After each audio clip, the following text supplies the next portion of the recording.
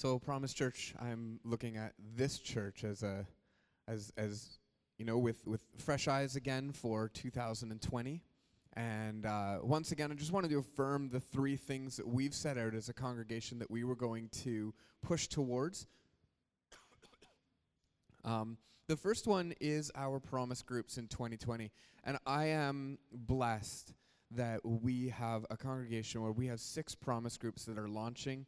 And those leaders have been given names or chosen names, self-selected, where every single individual that comes to the church is and should be invited. If you've not yet received your invite, Promise leaders are working on that now to get your invites out. And this is a place where we can know our community, where we can know who we are, get to know each other personally, and build our faith. And so we're really, really blessed and excited about it.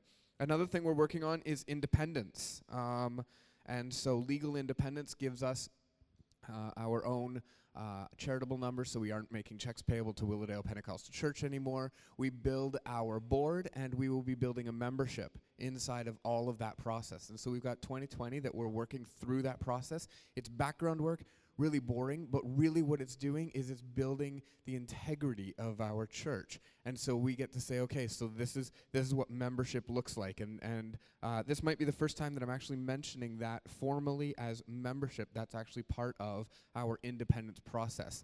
And so that's going to be coming inside of 2020. And then the last thing is growing and strengthening our children and youth. We're doing that through our kids programs. They're going to be growing in 2020. We already have plans to see them develop and grow. We are growing our youth ministry, and we're so excited about youth on Monday nights, and that's just a lot of fun. Really is, and it's a great place where we're developing and moving people, and also with Awana. Awana has been a huge addition inside of Promise Church, and it's a partnership that happens, it's located at St. John's Presbyterian, but when you look at the people of Awana and so much that's going on there is so much of promise in that, and we're leaning into that as part of who we are and what we're doing.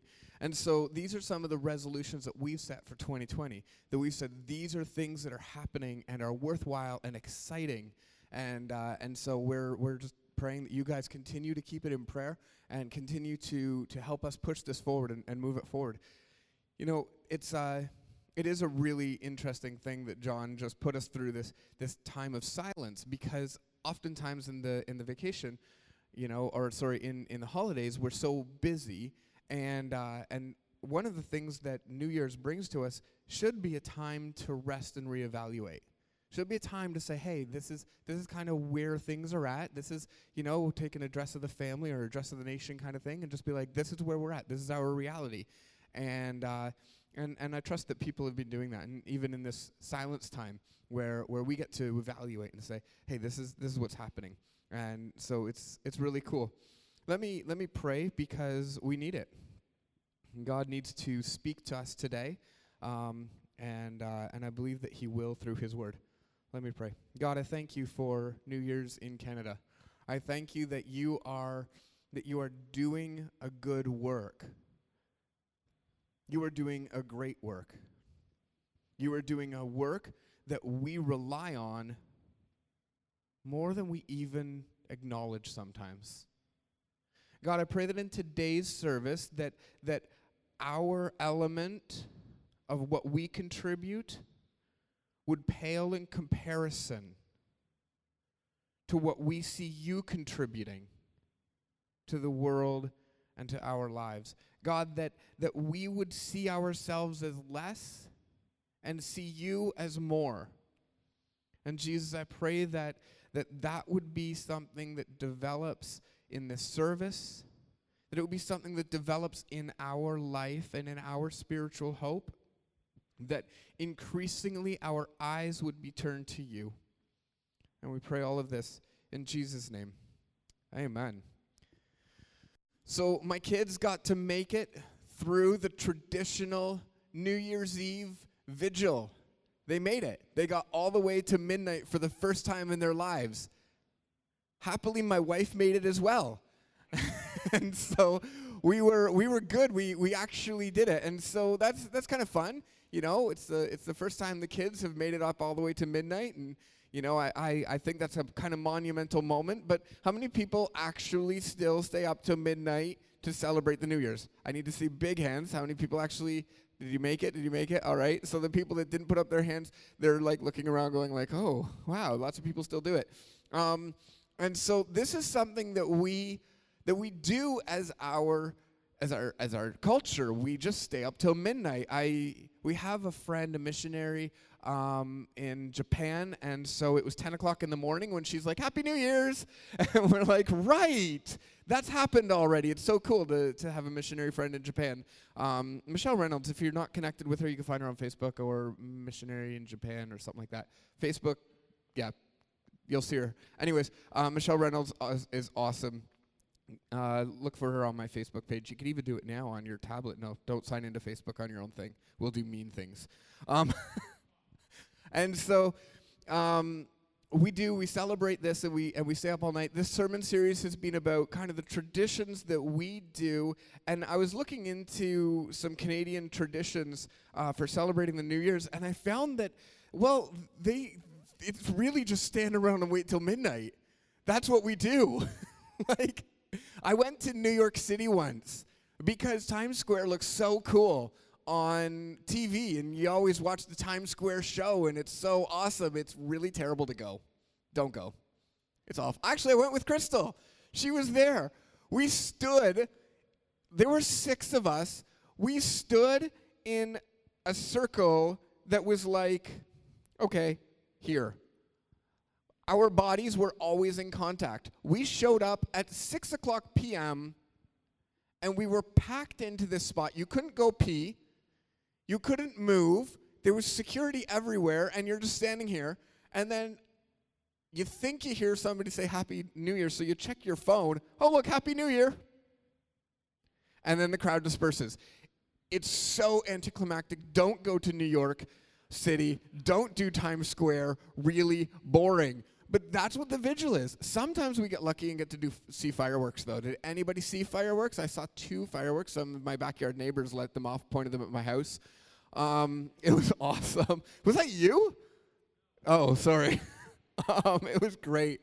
So fireworks are sometimes something we do, but really the reason we're doing it is because, you know, we've gone around the sun one more time, and there's some significance to that, but you know, we're looking at it and going, where do we find our meaning in it? Where do we find purpose in it? And what we've used it as is a calendar marker to say, okay, this is what happened last year. This is what I'm hoping for next year. You know what's really interesting? In my research, I never actually found anybody who's hoping that next year would be worse than this year. I'm looking all over social media. I'm looking for somebody to say, you know, 2019 was amazing. I really anticipate 2020 to just suck. Like, I'm going to make resolutions to make sure that happens.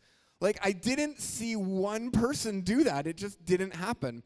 And so that's, you know, that was really interesting. I think that there is inside of that, though, something that's pretty significant. And this is where this is going to lead into the text that we're going to study today. I think that inside the fact that none of us wish for something worse, none of us resolved to do worse this year than we did last year. I think that there's a belief inside of our culture that says that if something bad happened to you, it was probably in some way your fault, and we take on that blame, or you could do better next year, and we take on that responsibility. And at the bottom of everything, we tend to think that good fortune falls on those who are resolved and disciplined. We tend to think that bad fortune falls on those that have no resolution and don't really engage, and, well, kind of bad things happen. It really goes back to the old human belief that says good things happen to good people, bad things happen to bad people. We know that's not true ultimately, we know that's not true. We know that bad things happen to good people, and we know that good things happen to bad people. The Bible's full of stories of that. Our experience tells us that. But somewhere underneath all of it, we kind of fall into this, well, if you do good, good's going to happen. If you do bad, bad's going to happen. And it's a quasi, we wouldn't call it karma, but our culture kind of believes in a karma-esque idea. You know, where that's just the way it is. We want to be successful, and we want to take credit for the hard work. Those are things that resolve inside of these. You know, I'm going to read. I think I saw a bunch of people say I'm going to read 25 or 50 books. I saw those two numbers were pretty significant on social media. I'm going to read 25 books this year. And then some of my, more crazy social media friends, I'm going to read 50 books this year. I'm like, did you do the math on that? What qualifies as a book? Really? Because maybe.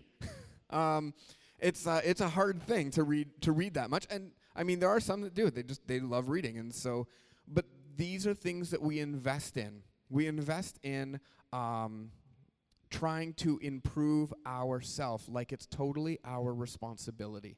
And I think that that's where the text that we're going to look at today, it's Psalm 121. The text that we're going to look at today really pushes against that cultural norm, cultural expectation, and it leaves us with some tough questions. The text today is going to make us sit on this foundational truth, that God and God alone is the one who holds our fortune in his hand. And by fortune, I mean our future, our hopes, our aspirations. He is the one who holds our fortunes. He is the one who, both temporally in this life and ultimately in the next life, he is the one who holds it.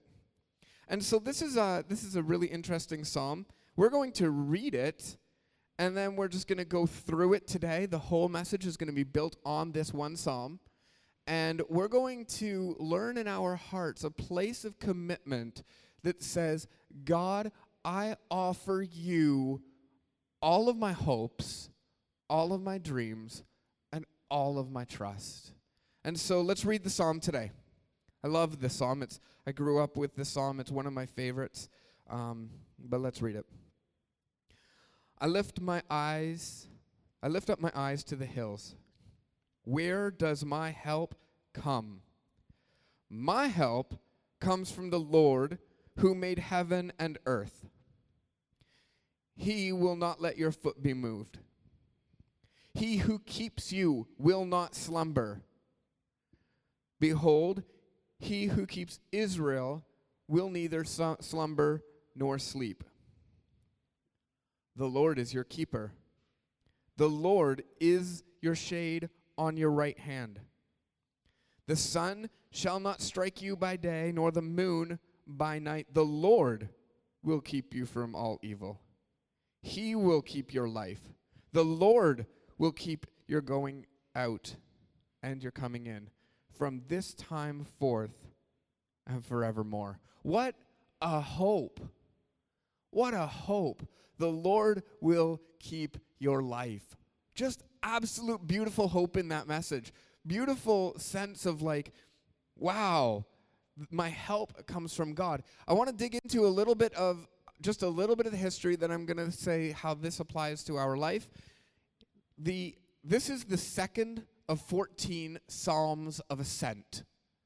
There are 14 Psalms inside of the hymnal, which is the book of Psalms. There are 14 of them that were sung traditionally on a pilgrimage to the temple of God. It's expected for every Israelite in their lifetime to make an aliyah.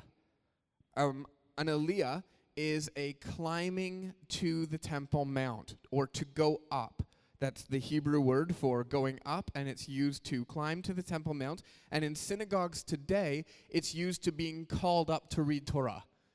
And so that's where we get that term aliyah from. And it emphasizes the place of God.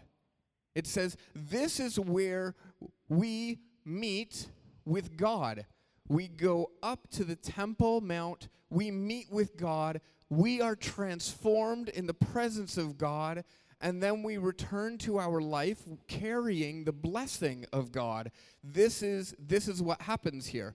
So we've got this progressive growth where we're climbing. And so you'll notice, actually, if you read the Bible, that mountaintops become places for theophany. Theophany is the revelation of God. So they become the places where God is revealing himself in a very unique and special way. So we see that happening with Noah.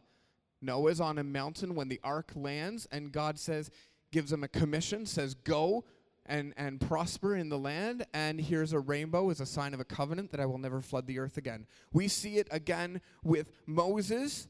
We see Moses going up Mount Sinai to hear the way that humanity should be living in the presence of God. So we see this theophany, this mountain experience. We see Elijah. Elijah is on a mountain, and he has this huge experience with God. And we see it in Jesus in the Transfiguration, and also in the Sermon on the Mount, which is our next sermon series. So we've got these mountain experiences which become these moments where God reveals himself. When the temple's placed in Jerusalem on the Temple Mount, we continue this mountain experience, this climbing up to meet with God. And so Jews today still perform aliyahs. They make an aliyah, and they go and they climb up the mountain of God, and they meet with God, and they pray.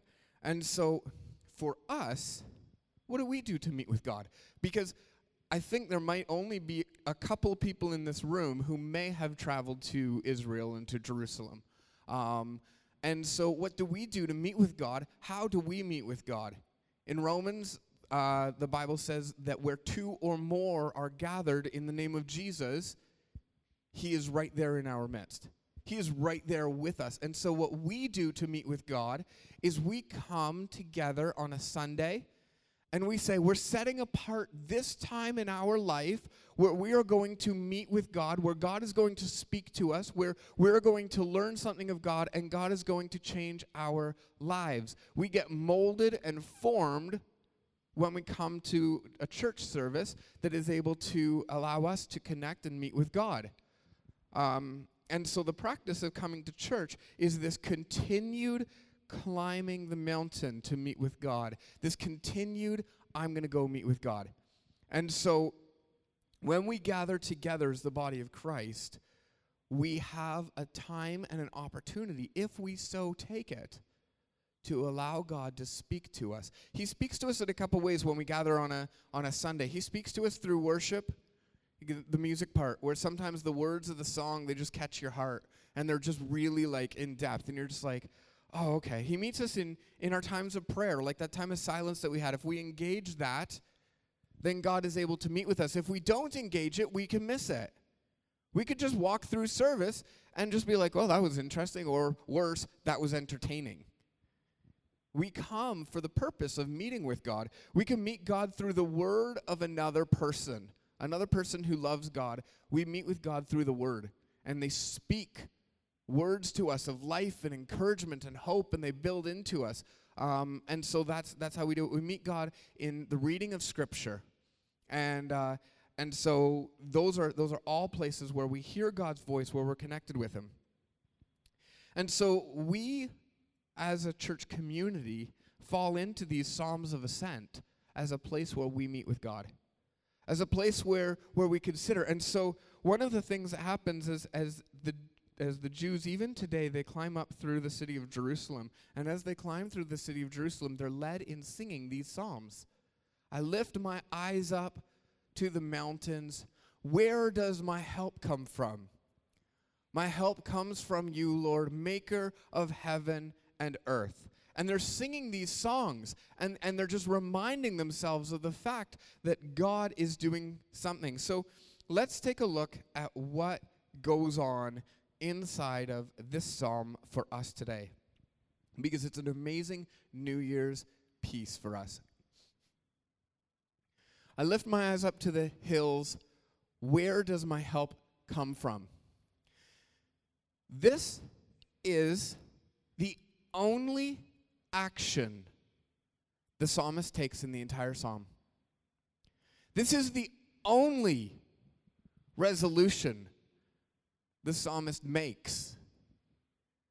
He says, I will lift my eyes to the mountains or to the hills. Where does my help come from?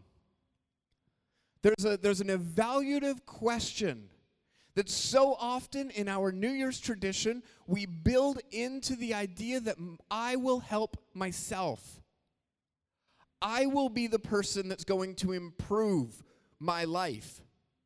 And the psalmist, in the discipline of the ascent, says, I lift my eyes up to the place where I meet God.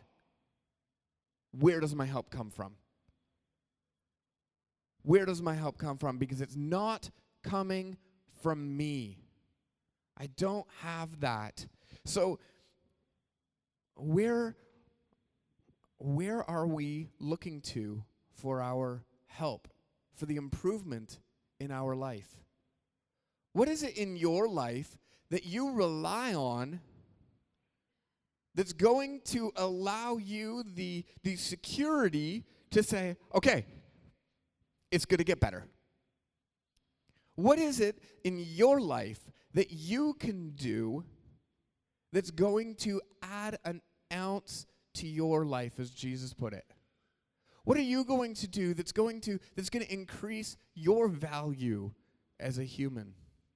And we take a look at all these resolutions, and sometimes we look at them and we realize, wait. I might have good resolutions. I have a great resolution this year. I have a resolution to stop paying for a gym membership I don't use. Right?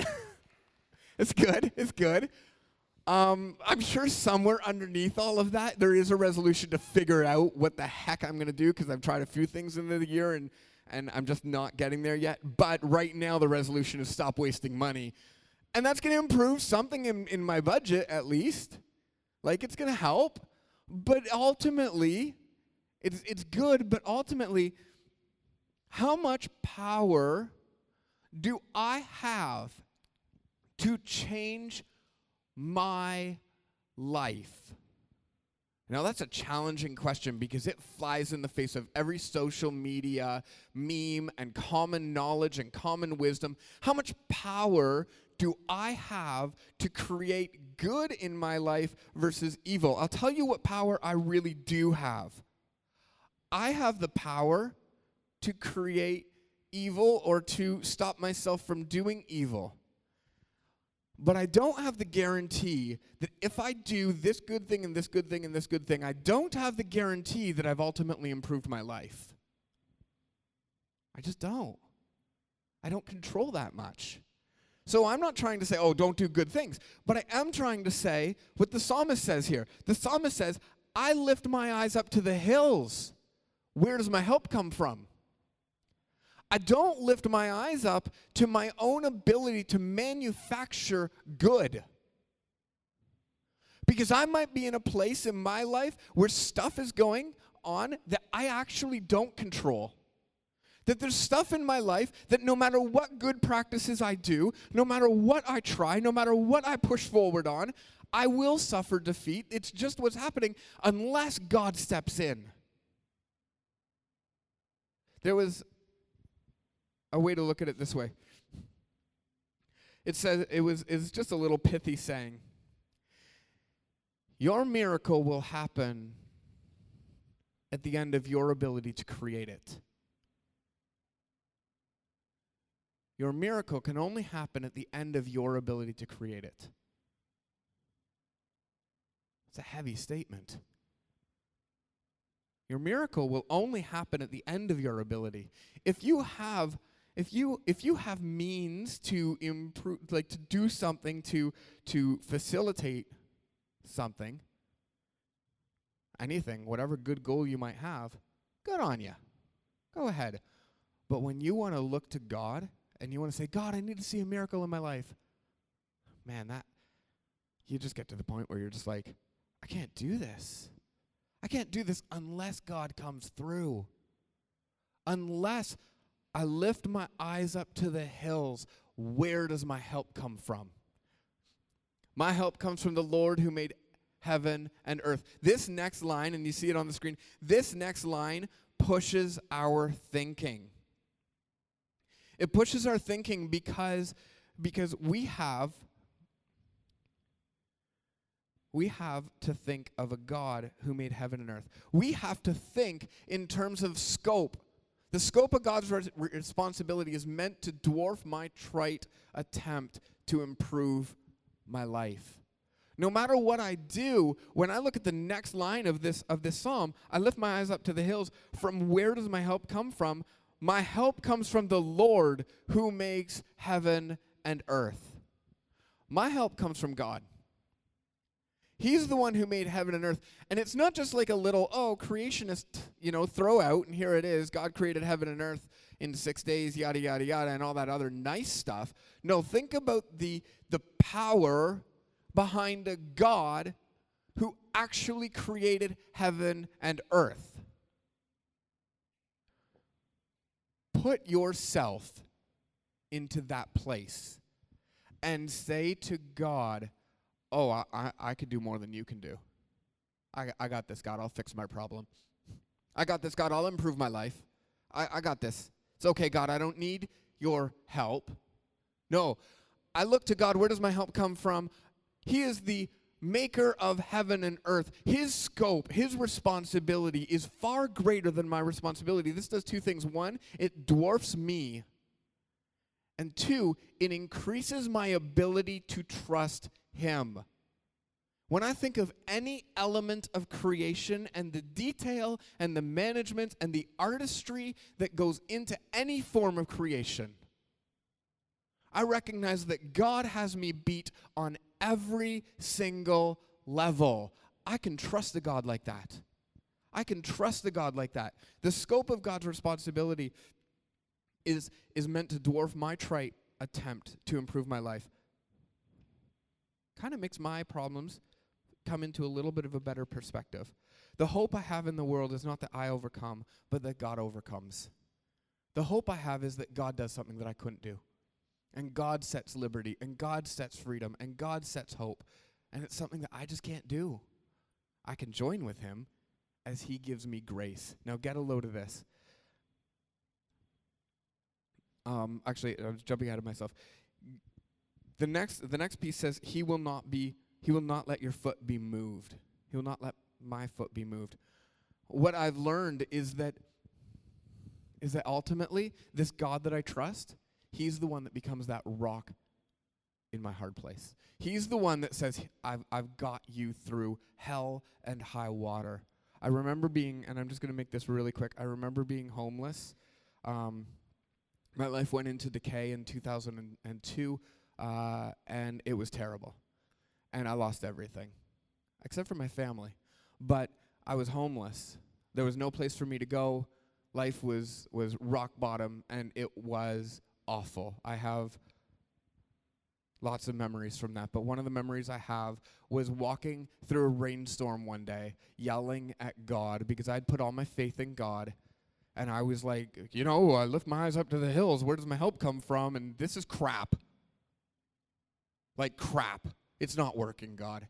And I was livid. And as I was walking just a suburban street, I was actually walking on Weldrick Avenue in Richmond Hill. And as I walked past a set of parks, there was a green box, a green electrical box. And that green electrical box just went it just triggered something in my mind. It was this quasi-vision. I mean, I was still seeing, but I was also imagining in my head. And it was this green electrical box. And this is so, it worked for me. I hope it communicates well. But it was this green electrical box. And it was hovering in this space. And then around this green electrical box is this soap bubble. And at this soap bubble, there were arrows being shot and just right through the soap bubble. A soap bubble is no defense against an arrow. And it's just right through. You just see the ripples, and somehow the soap bubble still is there, but you just see the ripples of like the impact of the arrow just going right through. And God's like, that's your life. That's your life right now.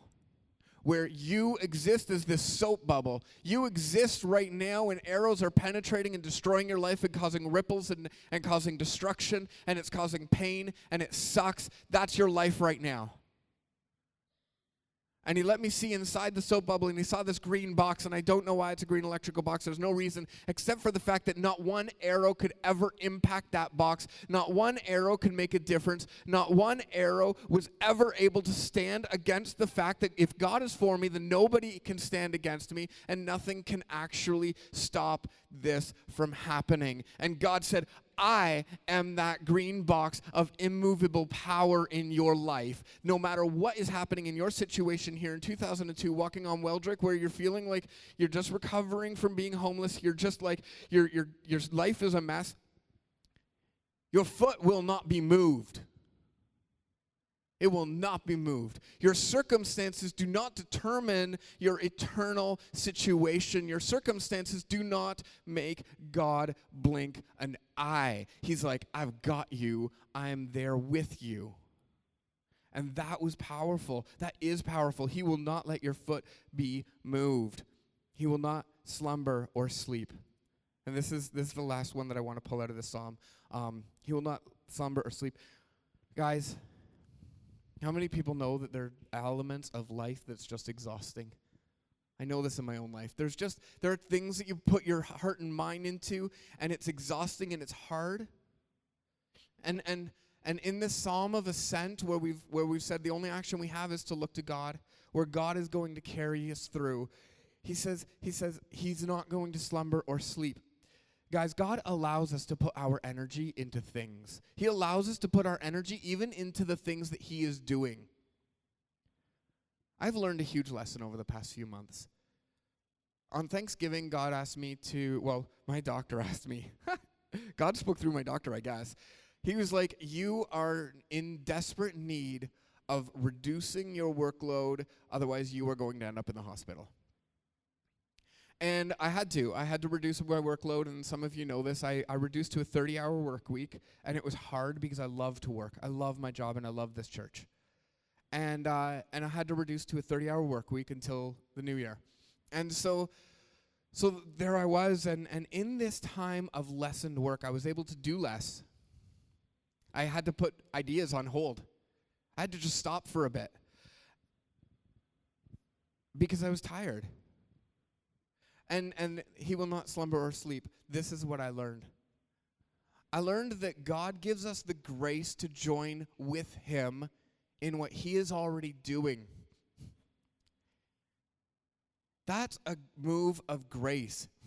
God does not need us to do anything, but he allows us to join in what he's already doing. He doesn't slumber or sleep. The work of the kingdom of God is going to continue whether I lift my hand or not.